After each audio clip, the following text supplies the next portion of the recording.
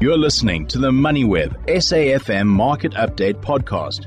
Growthpoint is at it again. They've announced that they've entered into a new power purchase agreement with Etana Capital for 195 gigawatt hours of renewable energy. This is following the project that they entered into with Etana in the city of Cape Town previously towards the end of last year. And I'm joined on the line by Estienne de Klerk, who is the Growthpoint Chief Executive Officer, to take a look at this latest agreement. Good evening, Estienne. Always a pleasure to speak to you. Let's start with a bit of history around the relationship with Etana. The initial pilot partnership, I suppose, was with the city of Cape Town, but this one is slightly different in that we're looking at wind, hydro, and solar in this agreement. Can you tell us more about the agreement? Good evening, Jimmy. Yes, thank you very much. We obviously have been working on this agreement for some time with Etana and Serengeti. It is sort of quite an innovative agreement which opens up a multi-jurisdictional, multi-bolting and multi-renewable energy wielding sort of scenario for us, which ultimately what it boils down to, it effectively means that for the next 10 years, we'll be supplying close to 40% of our requirements, ultimately, to our buildings, and that through wielding through municipal networks, for example, Cape Town Municipality and Eskom, and that to our buildings directly. So it means ultimately we can offer our clients green power, which increasingly is a requirement from the large corporates and international corporates on the planet today. And over time, the benefit will be, that we've sort of locked in the increases in electricity cost as well, which will be significantly lower than what we certainly expect from our power utility in the country or from the municipalities for that matter. So it's sort of de-risking a component of that business and moves us closer to our goal of being carbon neutral in that part of the strategy. Speaking of that carbon neutrality goal, Estienne, the point you made about the Growthpoint tenants or the Growthpoint clients also benefiting, I imagine now this means that they can also elect to procure clean energy as opposed to what they're traditionally used to. Can you shed some light around how that's going to affect their carbon ambitions as well? Yes, so I'll just use the example last year, the sort of last absolute key component to being able to really get green power to our clients is ultimately this wielding component where Etana has licenses to be able to effectively wield through some of the municipal grids. And that means that we now can effectively acquire green power from Serengeti. Etana then facilitates the wielding through the municipal grid, and then we can supply it to a building of our choice within that municipality. Now, if you, let's say, take 91, which rents a building from us in the foreshore in Cape Town, if they would like green power, then we can go and undertake to provide them that power, at an appropriate cost. And the reality is for a company like 91 or any multinational for that matter, the reality is that increasingly their shareholders as well as their clients are requiring the companies to act in a responsible manner, and also most of these companies have their own ESG and sustainability goals. So from over and above the benefits that Growthpoint will get, we can pass through some of that to our clients that are willing to procure that.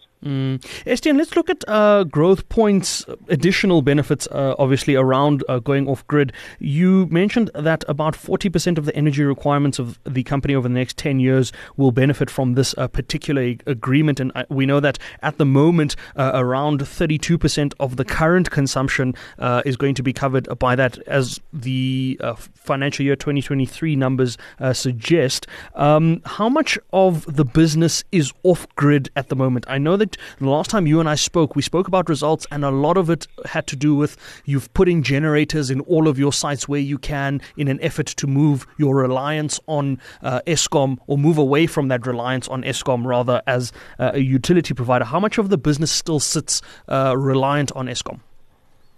Yeah, so once this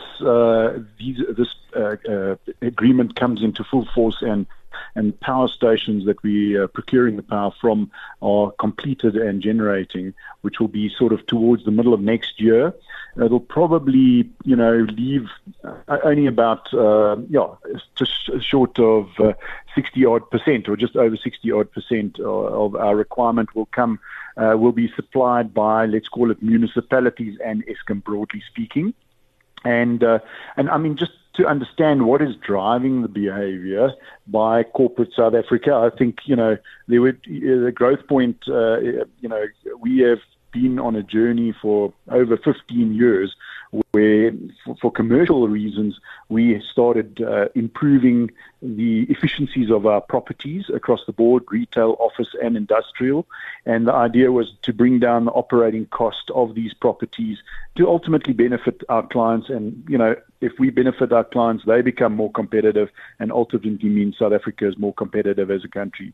And the reality is that if we take those components, when load shedding came through, ultimately the tenant comes back to us and said, hey, we need a solution here. We can't work when our power's off half the day. So slowly but surely, the landlords of South Africa, the property industry has had to step up to the plate and assume the responsibility of what actually municipalities and the power utility have to do. And we're trying to solve, some of these challenges.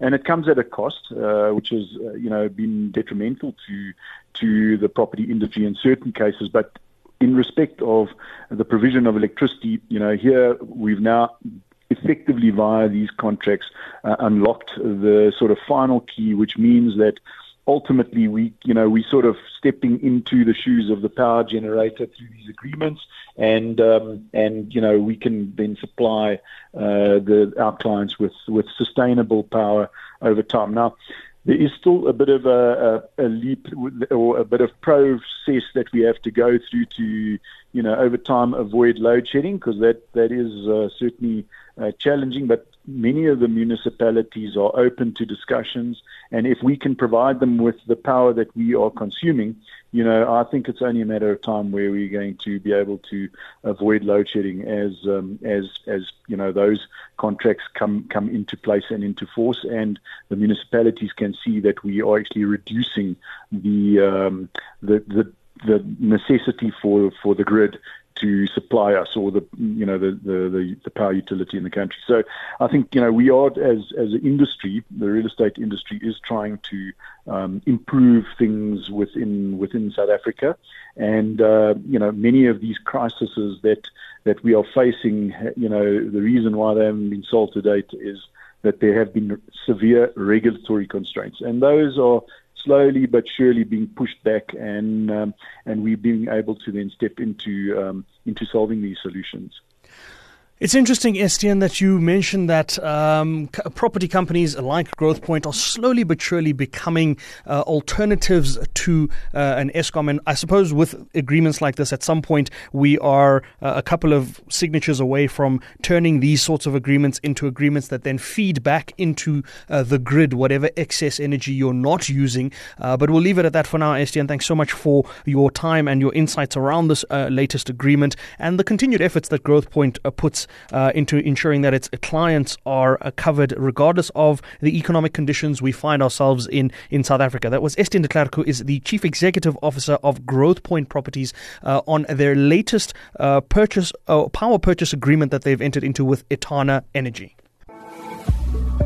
You've been listening to another MoneyWeb SAFM Market Update podcast, uploaded weekdays at 7 p.m.